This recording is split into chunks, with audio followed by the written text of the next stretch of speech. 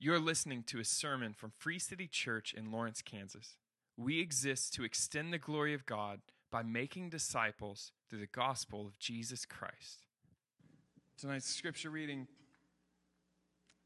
comes from Mark 2, starting in 23, through Mark 3, chapter 6. Mark 2:23. One Sabbath, he was going through the grain fields, and as they made their way, his disciples began to pluck heads of grain. And the Pharisees were saying to him, "Look, why are they doing what is not lawful on the Sabbath?" And he said to them, "Have you never read what David did when he was in need and was hungry, he and those who were with him? How he entered the house of God in time of Abiathar and the high priest and ate the bread of the presence, which is not lawful for any but the priest to eat, and also gave it to those who were with him. And he said to them, the Sabbath was made for man, not man for the Sabbath. So the Son of Man is Lord even of the Sabbath." Again, he entered the synagogue, and a man was there with a withered hand. And they watched Jesus to see whether he would heal him on the Sabbath, so that they might accuse him. And he said to the man with the withered hand, "Come here." And he said to them, "Is it lawful on the Sabbath to do good or to do harm, to save life or to kill?" But they were silent. And he looked around at them with anger, grieved at their hardness of heart, and said to the man, "Stretch out your hand." He stretched it out, and his hand was restored. The Pharisees went out immediately, held counsel with the Herodians against him, and how to destroy him. This is the word of the Lord. Well, good evening. My name's Casey. I'm one of the pastors here at Free City Church. And if you're with us for the first time, we're really in the beginning of just walking through the Gospel of Mark. And as we walk through the Gospel of Mark, you're going to see we're not doing literally every section of Mark. We're focusing on the majority of Mark, which actually has a ton of action, a ton of Jesus doing. Like, what is Jesus doing? That might be a question you're asking in your life, like right now, like, Jesus, what are you doing in my life? Or maybe you need to present the question like this: Jesus, what do I need you to ask you to do in my life?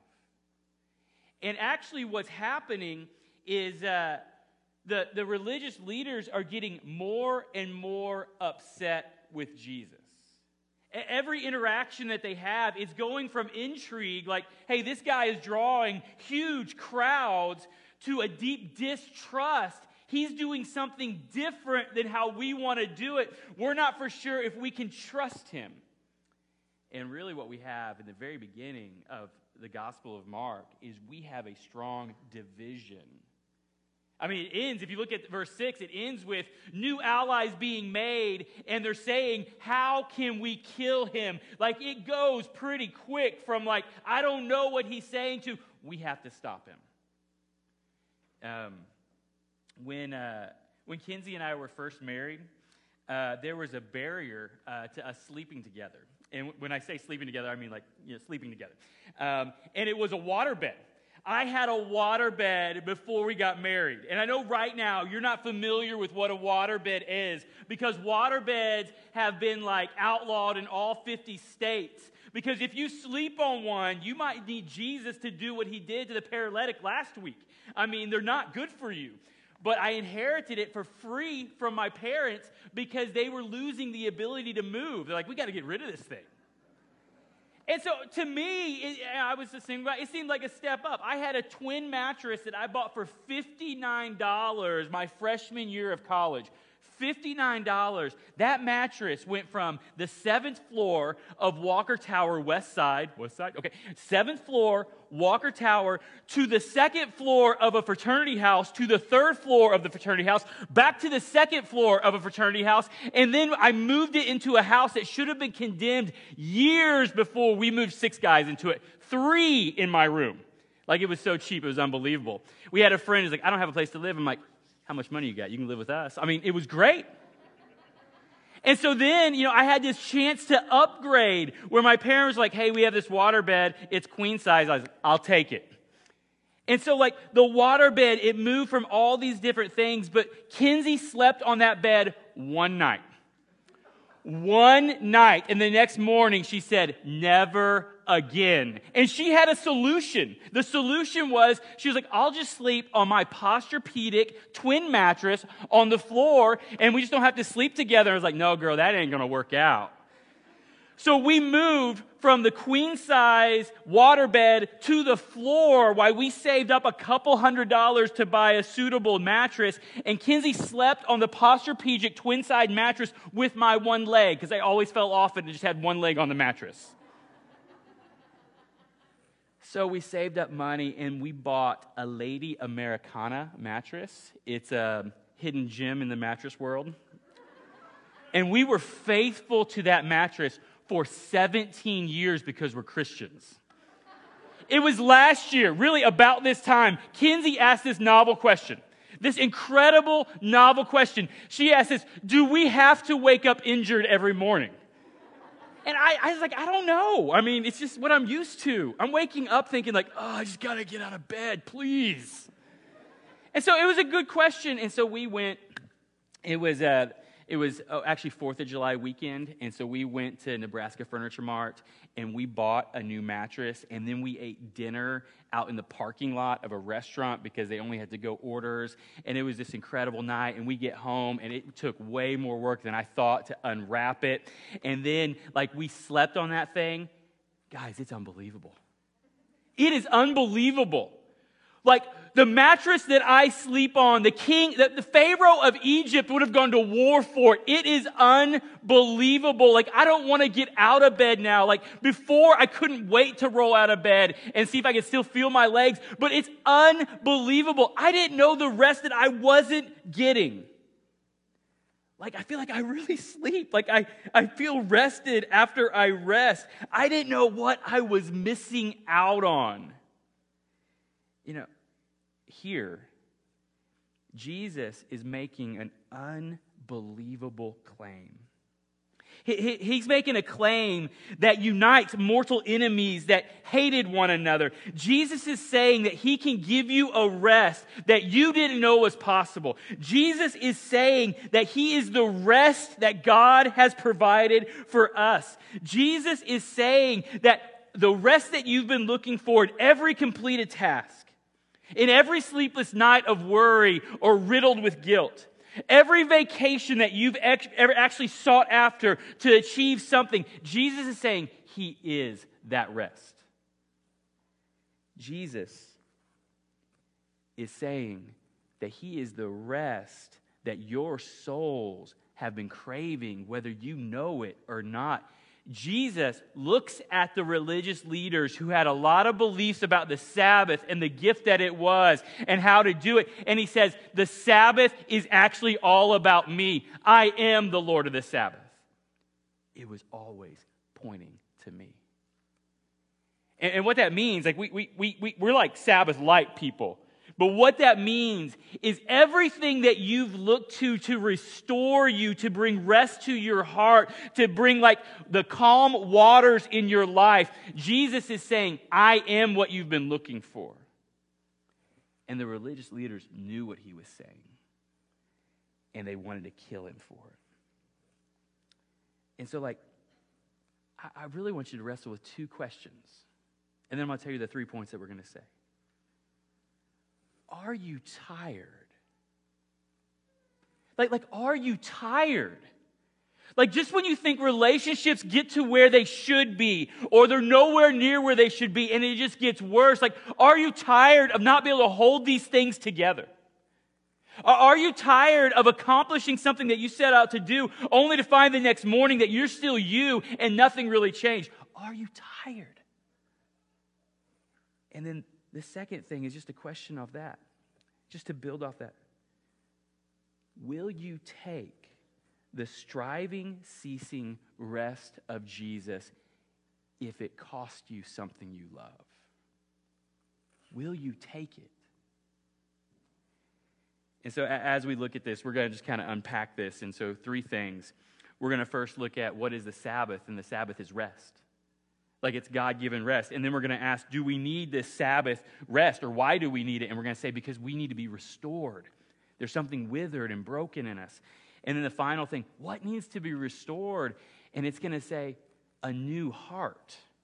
You need a new heart that will actually love and trust God more than you love and trust other things. And it is a divine miracle that has to happen in your life. It's not something you're going to reason or talk yourself into. It's something that has to be changed that only Jesus can bring. And that's why he entered into the world 2,000 years ago, to start something in the souls of men and women. And so let's look at this, verse 23. One Sabbath, he, Jesus, was going through the grain fields. And as they made their way, his disciples began to pluck heads of grain. And so the picture is they're walking through the grain fields and they're just hungry. And so they're pulling the top of the heads of the grain off. They're rolling it around in their hands to get rid of the chaff that might be in there, just to get to the seeds. And then they're just eating seeds. This is the first century snack pack, you know? I mean, they're just going, they're hungry, it's here. I mean, you're just walking and you're just pulling. This is what you do, or you used to do. You don't do it now. When you were in the supermarket, and you're like, I wonder if that grape's good. And you stole that grape. You know, no one goes to jail for that. You might die from it, but no one goes to jail for it. And so that's what's happening. It's not a lot of work. Like, they're not getting to a moment where like, man, this is exhausting. They're just walking and they're snacking. This is like my house. Like, this is my son. He would walk and snack everywhere he went. And so here in verse 24, look. It says, and the Pharisees were saying to him, look, why are they doing what is not lawful on the Sabbath? Like the Pharisees look and they say, hey, they can't do that. They're breaking the rules. Now this opens up. This section opens up. We have two what we call Sabbath controversies. And there's actually a lot of Sabbath controversies. It actually became like ground zero for a lot of battles. A lot of the things that the religious leaders looked at Jesus and said, you can't do that. And it starts off pretty big right here. And so the question about the Sabbath is, what exactly is it, and what can you or can you not do on the Sabbath to be a good follower of God? And so just really, really simple. A lot of you guys are going to be very, very familiar with this. But what is the Sabbath? The Sabbath is a day set aside, 1 out of 7, that God says, rest from the work that provides for you. 1 out of 7. I know some of you guys are looking for a job where you work 1 day out of 7. It will destroy you. You need to work more than that. And so God says, listen, for your weariness, you need to rest. And so even to unpack that just a little bit more, to say it more plainly, what is the Sabbath?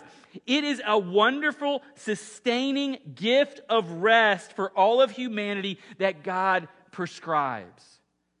He says, you need rest. You don't have an endless reservoir. And if you don't get rest, things start to unpack and fall out of your life. But it's also another thing. It's also a wonderful eye-redirecting gift for all of humanity. The whole idea is that you're supposed to rest from the work that you get paid to do, the work that provides for you, and it's to redirect your eyes from your tired, weary hands that you might think can do far more than what they actually can do. That you wouldn't look at them, but you would look up at God and say, you're the one who provides. So it's rest, it's redirection. And so this was actually easier. This was easier in the first century because people worked more in agrarian societies. You see, if you were a farmer, you would know, especially at this time, that you can till up the ground and you can pull weeds and you can plant seed at the right time. But if God doesn't send rain, it doesn't work out. And so there's this needed dependence upon God that's more built in. Or you might be a fisherman. A lot of the disciples were fishermen, right? And so you can mend all the nets and you can cast them on the water day in and day out. But sometimes it just doesn't work. You were very aware that sometimes things work against you. And without the grace of God, it just didn't work. And so in some ways, it was a little bit easier just to rest and to look to God and say, without you, I don't know what I have. So it was a gift of rest. Regular rest to stop looking at your weary hands as the source of life and to look up to God in thanksgiving. But the religious leaders of the day, they do what we do. They take the simple things that God gives and they make them complicated. They start adding all kinds of things. And so literally they were looking at them and they were saying, listen, what they're actually doing is reaping. They're plucking the heads off. They're grinding the chaff away. And then they're taking the goodness of that. They're reaping, and it's wrong to reap. Matter of fact, they had 39 categories of what you could or could not do on the Sabbath. And so they took the simple gift of God and they made it difficult. They made it heavy. So as the disciples walked through and they just kind of plucked a little bit there and a little bit there and they shook it away and they ate the seeds, it was like, you're breaking the Sabbath. Like the nitpicky details in the complaint of the religious leaders, they're looking for fault. Now before we're like, wow, man, what's wrong with him? Before we get there, don't act like you don't show up places or around people and look for fault.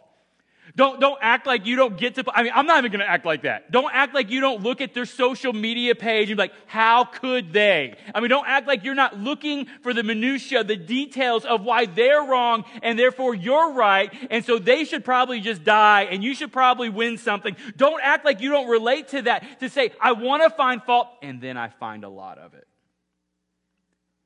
See, there's a lot of Pharisee in all of us. And so look at what Jesus exposes in them. And so this is what Jesus exposes, verse 25. And so Jesus said to them, have you never read what David did? And so what he does is he reaches to the past and he takes a hero of their legacy, a hero in the Old Testament, and he says, I'm going to pick out someone that everyone loves. And he says, have you ever read what David did? And it goes on. When he was in need and was hungry, and he and those who were with him, how he entered the house of God in the time of Abiathar, the high priest, and he ate the bread of the presence, which is not lawful for any but the priest to eat, and he also gave it to those who were with him. And so what he did is he's exposing them. He's like, hey, the problem is not what they're doing. The problem is who's doing it. The problem is not what's going on. The problem is you have a problem with me. He says, see, David broke the law, but he's a hero in your books. Probably because you're not around him. But yet I'm with you, and you're still upset because last week I healed the guy that was paralyzed, and I said, I can forgive his sin. And you said, no one can forgive sin except God alone. And then I said, check this out, rise and walk. And then you're like, oh, nothing to say to that. He's saying, the problem is not what you're pointing at. The problem is who's in front of you. The problem is not what you saw. The problem is an authority problem. You don't want me to be right. And so now you're looking for all kinds of evidence for why I'm wrong. And so actually, he exposes, he's like, hey, listen, you didn't have a problem with what King David did, but you have a problem with what you see. And the problem is actually because what I've been saying, you don't like it. But then he's going to double down. Like he is going to double down. He doesn't back off at all. Look at verse 27. And he said to them, the Sabbath was made for man, not man for the Sabbath. So the Son of Man is Lord even of the Sabbath. And so Jesus is saying at least two things here. He says the Sabbath is a gift of rest that's from God for all people. And so he's like, it's not something that we need to prop up. God is not getting something out of Sabbath rest. He's providing Sabbath rest. He's not like, this isn't something that God's like, man, I hope they do it right for me because my week has been really bad. He's saying, listen, this is a gift for you because I know the depths of you more than you know the depths of you. So it's a gift. It's not for God, it's for man. But then he goes down, he says, and it's mine. It's mine. So it's mine, like wow, like this is a moment where he's saying, you remember what I said, only God can forgive sins. You said that in your heart, and then I said, well, I can do it, and I'll prove I can do it, so rise up and walk. Like, that's when he went down. He's like, this is who I am. But this is like even more than that. You know, last week he looked at the paralytic, and he says, listen, rise and walk to prove that I can forgive sins, because I'm claiming to forgive sins. So walk off that waterbed injury that your parents gave you because they gave you the bed. This week, God gave Sabbath rest as a gift to all people. And Jesus says, I'm in charge of all of it. I'm the Lord of it. It is mine to give, you little religious weenies. It's mine.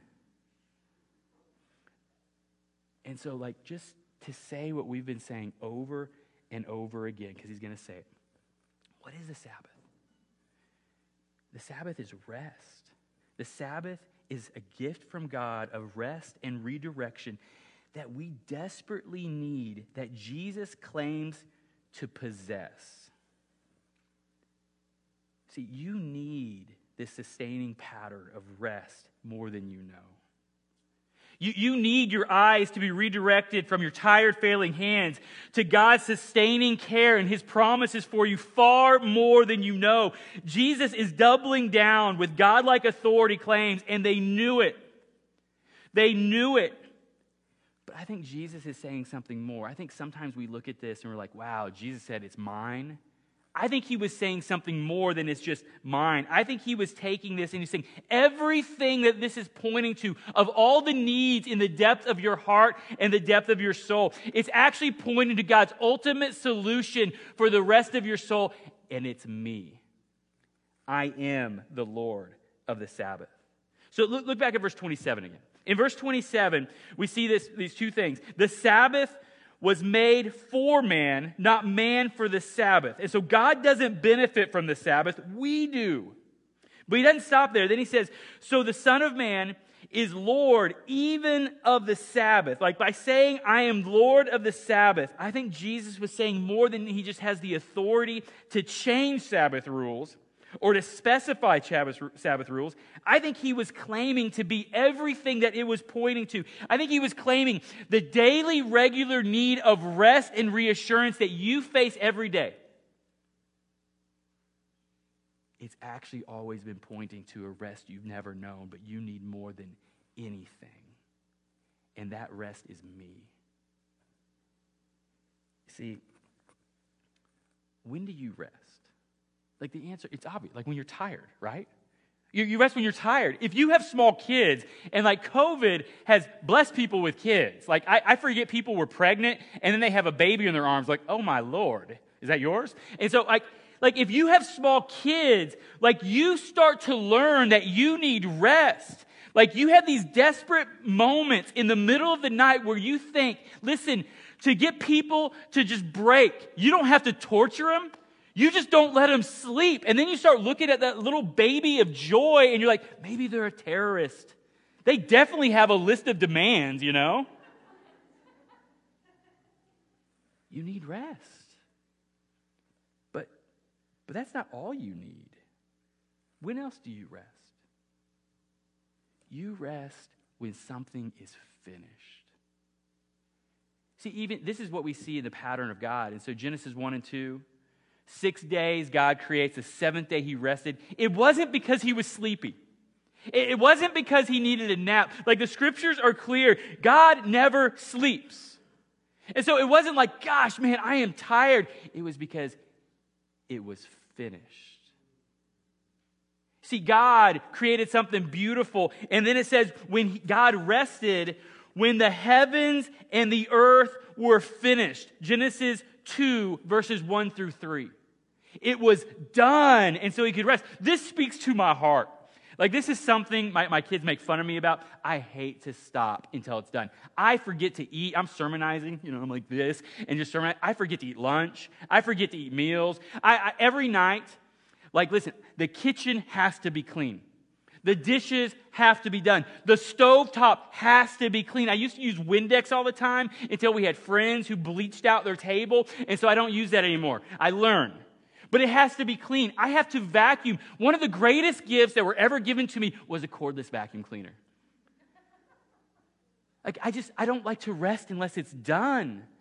And my kids are worried about me because every day it gets dirty.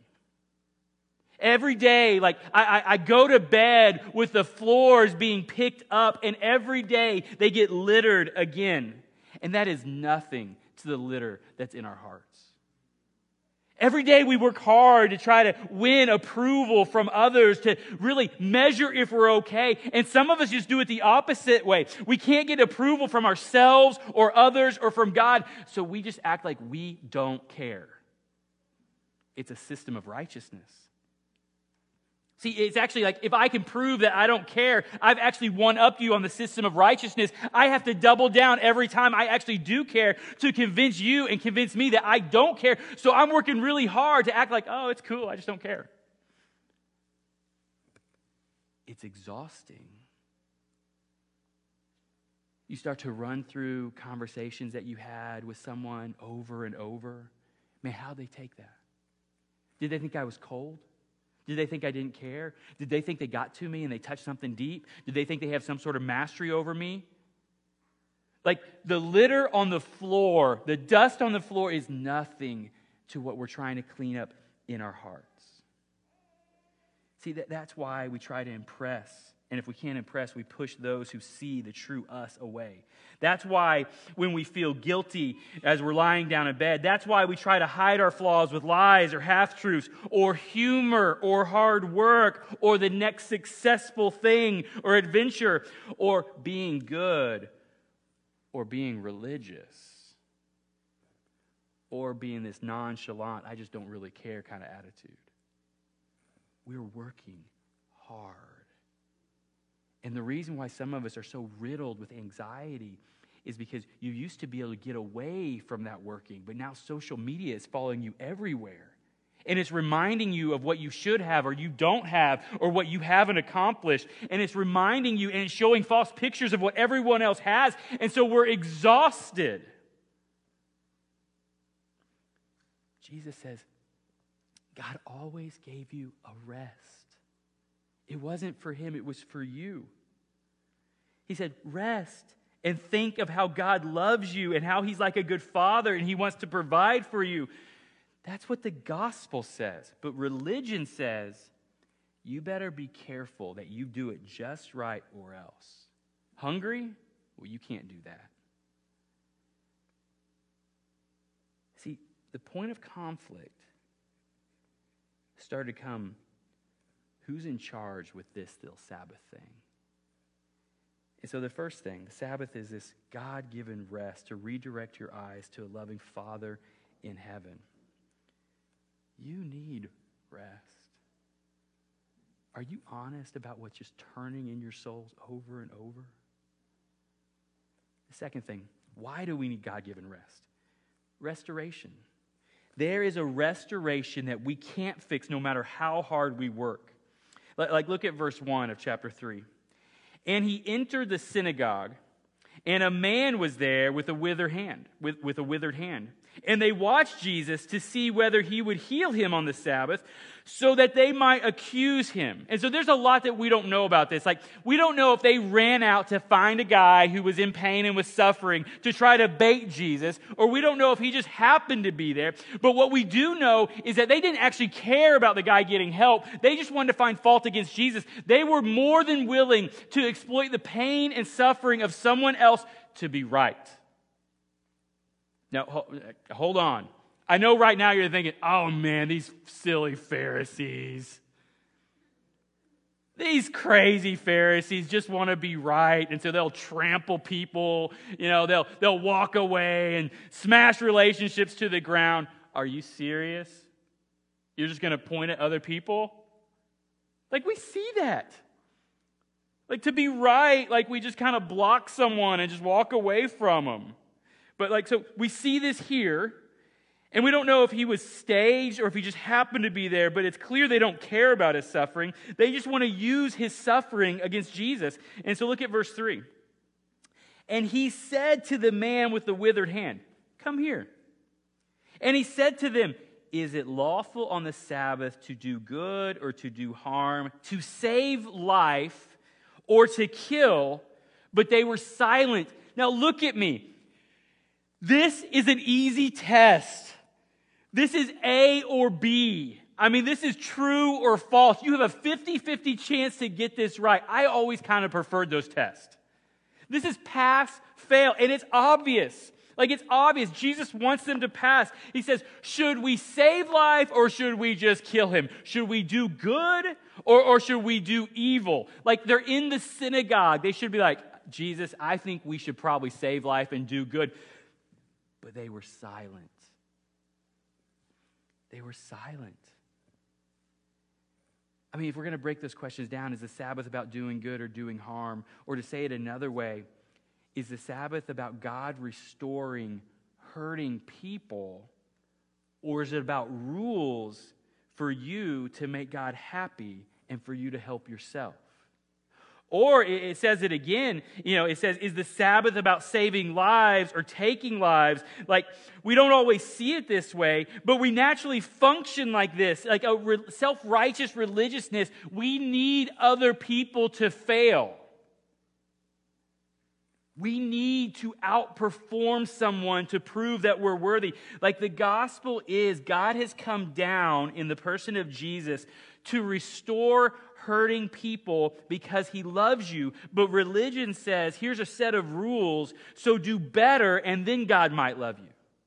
Or we could say it this way, the gospel is God has lessened himself to elevate you. He laid down his rights as the perfect son who never messed up so that you could now be a son or daughter and stand in his place. But religion is saying that you must stand out among others or God won't notice you. The Sabbath is about regular restoration in our broken humanity. Do you ever need reminders from people that they love you? Like, do you ever just, hey, you just want to look at them, you're like, man, I don't know what you're thinking. I just want to know, do you still like me?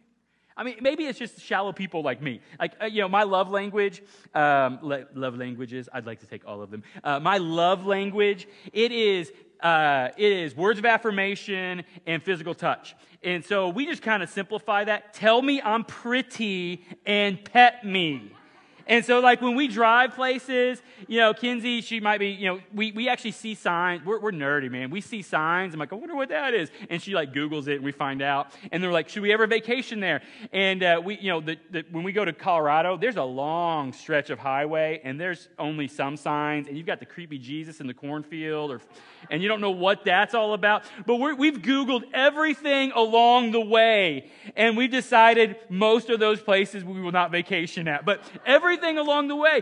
But like, when I've gone just long enough, I just kind of start to inch over a little bit more. I start to kind of just, and she's like, okay, you're pretty. And she'll start to pet my neck. I'm like, thank you. I just need to know you were glad to do life with me and our children. Do you ever need a reminder? Do you ever need a reminder that God loves you? I do. And so this is one way that you do that. You look for the promises that find their yes in Jesus that are available to you as a reminder that God loves you. Romans 8, we preached through it. Several years ago. We'll preach through it again because it's one of my favorite chapters in the Bible.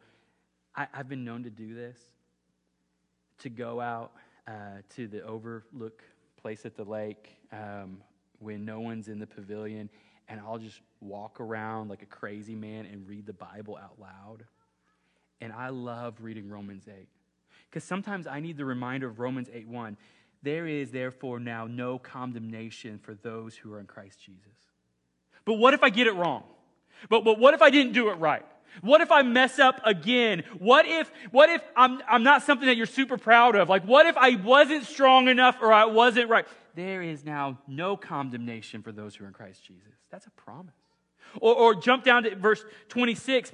Likewise, the Spirit helps us in our weakness. That is good news because I have a lot of it. Or we jump down to verse 28. Most of us know that. And we know that those who love God, all things work together for good. Or we keep going because we're like, yeah, these things might be working together, but what if I just blow them? Like, will you still love me then? Or will you walk away? And we get to like a verse 38. Romans 8, verse 38. For I am sure that neither death, nor life, nor angel, nor rulers, nor things present, nor things to come, nor powers, nor height, nor depth, nor anything in all of creation will be able to separate us from the love of God in Christ Jesus our Lord. Jesus, the Lord of our rest. Jesus is the rest we've been looking for. And then look at verse 5. So he held him. He gave the easy test. Is it right to do good or evil? Is it right to kill or to give life? And they were silent. And Jesus looks at them. And like the hardness of heart here, it is more in us than we know. But look at verse 5. And he looked around them with anger and grieved. He looked around them at them with anger, grieved at their hardness of heart, and said to the man, stretch out your hand. He stretched it out and his hand was restored. You see that jockeying for position that we feel like, am I acceptable? How do I become acceptable again? What do I need to do to be acceptable to myself, others, or God? Whether it's this nonchalant attitude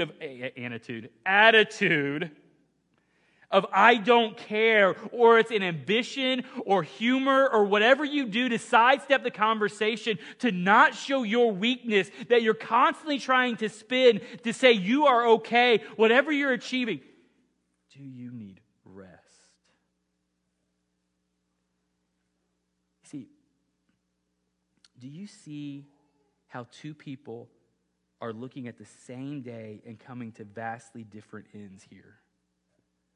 See, the Sabbath was about restoring the diminished, replenishing the drained, repairing the broken, for us, reminding us of the promises of God so that we might go out in God's kingdom.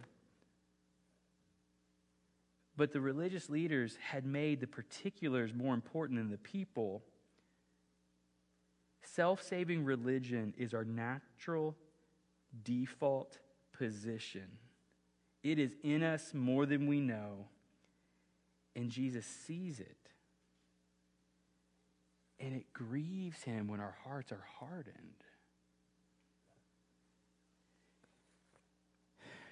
See, there's religion and there's the gospel, and they both can look at the same day. They can look at the same book. They can come and meet in the same building, and they can sing the same songs, and they can hear the same pastor. And they can walk away with vastly different ends and beliefs about the gospel, the purpose of our lives, about how we embrace a broken world, about what's the most important. Walk away with vastly different things and vastly different eternities.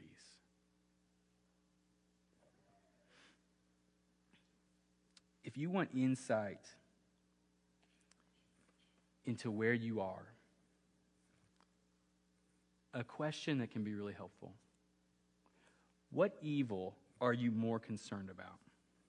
Are you more concerned about the evil and brokenness inside of you that needs to be restored every week, lest it get out of hand, it needs to be pulled out and brought into the light? Or are you more concerned about the evil and brokenness outside of you that just needs to be opposed and stopped? Now listen, both are evil, both need to be dealt with, but which one are you more concerned about?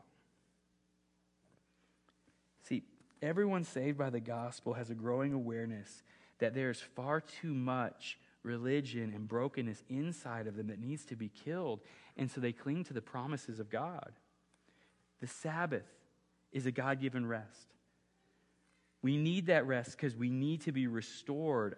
We need a brokenness that we can't fix to be restored. And the question is, ultimately, what needs to be restored? And I think this is telling us a love and trust for God. Like ultimately, one way to describe sin is a self-love, like what seems right to me. spinning everything around to promote the self. Like its furthest reaches in that self-love will demand a hatred eventually for everyone who ever insults you or disagrees with you, but it will eventually demand a hatred of yourself. See, it's mind-boggling what happens next. The religious, the self-righteousness of our souls will unite enemies who have nothing in common except we can't trust Jesus. Look at verse 6. The Pharisees went out and immediately held counsel with the Herodians against Jesus, how to destroy him. Now, if you don't know about these two groups, this doesn't seem so crazy. I mean, there's a lot of names, there's a lot of different people groups that are mentioned, and ultimately, Jesus talks about them, and there's the children, the Israelites, and then there's Gentiles and everyone else. But these were like political parties, if you will. And so the Herodians, they were the political supporters of King Herod, who was probably one of the cruelest and most corrupt kings who ever ruled Israel. And so what happened was when the Romans took an area over, they would find someone who would support them, kind of a puppet king, and they would raise them up, and they would start to bring a Hellenistic culture in. And so a Hellenistic culture is a Greek culture with all the pagan gods. They accepted all of them. Like, you got a god? You got a god? We'll take that one. Cool, great. And so they'll just kind of bring them all in. But they also brought kind of a cosmopolitan view that was very individualistic, not socially like for the family. And so it brought kinds of different views about sex and identity and all these other things. Like, they were very, very progressive. Like, they were very, very progressive, and they didn't support, or they felt like an attack against traditional family morals. Like, when they would talk about sex, it wasn't like sex should be inside marriage as an expression of a covenant renewal that should happen often, that you come to say, I get to know you in a way no one else gets to know you. We're connected in a oneness. They're like, it's just up for whatever you want. When you want it, how you want it. Like that's kind of who the Herodians would have been. And so for every party, there's an opposite party that stands up. And so this would have been the Pharisees. And so the Pharisees stood up, and they were the opposite political platform that promoted traditional family values. They emphasized the morality that the Old Testament taught. They wanted to put walls around everything to keep it safe from being polluted. They believed that their society was being swamped by paganism, plurality, and a sexual ethic that threatened the family. And they were right. But both of them don't trust Jesus.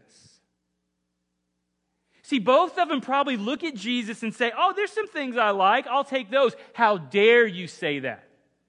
See, both of them have this similarity. It's this idea of authority. Can you restructure the kingdom that I want, or can you restructure the choices that I want? Do you actually have the authority to do that? These two groups were longtime enemies of each other. They hated each other. But now they agree on one thing. Jesus, the real Jesus, can't be trusted. And they start conspiring how to kill him. Just to close on this. Who are you in the passage? Are you the progressive Herodians who ultimately have a view of salvation? Like, a view of salvation is like this open-mindedness. Like, if everybody were just open-minded, that would save humanity. Like, they wanted to kill Jesus because he said he had authority over their lives. It wasn't up for them to decide what was right or wrong. It was his decision. Or are you more like the conservative Pharisees who think being good and moral is what will save people? They wanted to kill Jesus too, because he wasn't fitting into the kingdom that they were trying to build. He didn't get behind all their values. He was letting outsiders in, and he was contradicting their beliefs and their lust for power. He was saying, that's not what the kingdom of God is like. Or are you the crippled man who was just there hoping that Jesus would gaze at him and hoping that Jesus could restore what was broken in his life?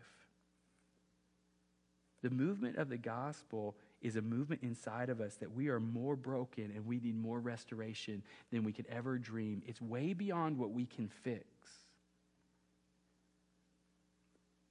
But the movement of God in the gospel is also a growing certainty that he left the courts of heaven to touch your life. That he now says, there is now no condemnation for those who are in Christ Jesus. And he says things like this: I am the Sabbath rest you've been looking for. Or to say it another way, come to me, all who are labored and heavy laden, and I will give you rest. Take my yoke upon you and learn from me, for I am gentle and lowly in heart, and you will find rest for your souls. When we come to the table and we take communion, we're looking at what brought us rest. We're looking that it wasn't some sort of advice that God shouted from heaven. We're looking at Jesus came and paid dearly, and he said it was for the joy that he did it, because he wanted to bring many who were far from God and those who were religious, who were near to God but weren't with God. He wanted to bring them back to the Father, and he did it through a broken body and spilled blood. And so, Christians, we remember weekly that the bread reminds us that his body was broken.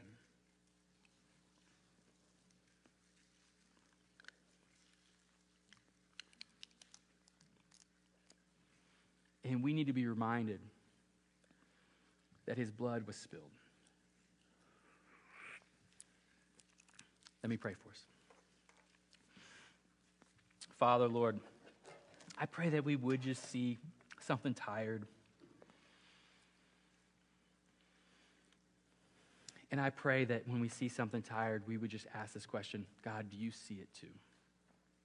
Do you see it too? And can you give me rest there? And for some of us, we've never even considered that Jesus was our rest, and we've been working so hard to prove something to ourselves or to others or to God. And no amount of work will ever fix that or ever save that.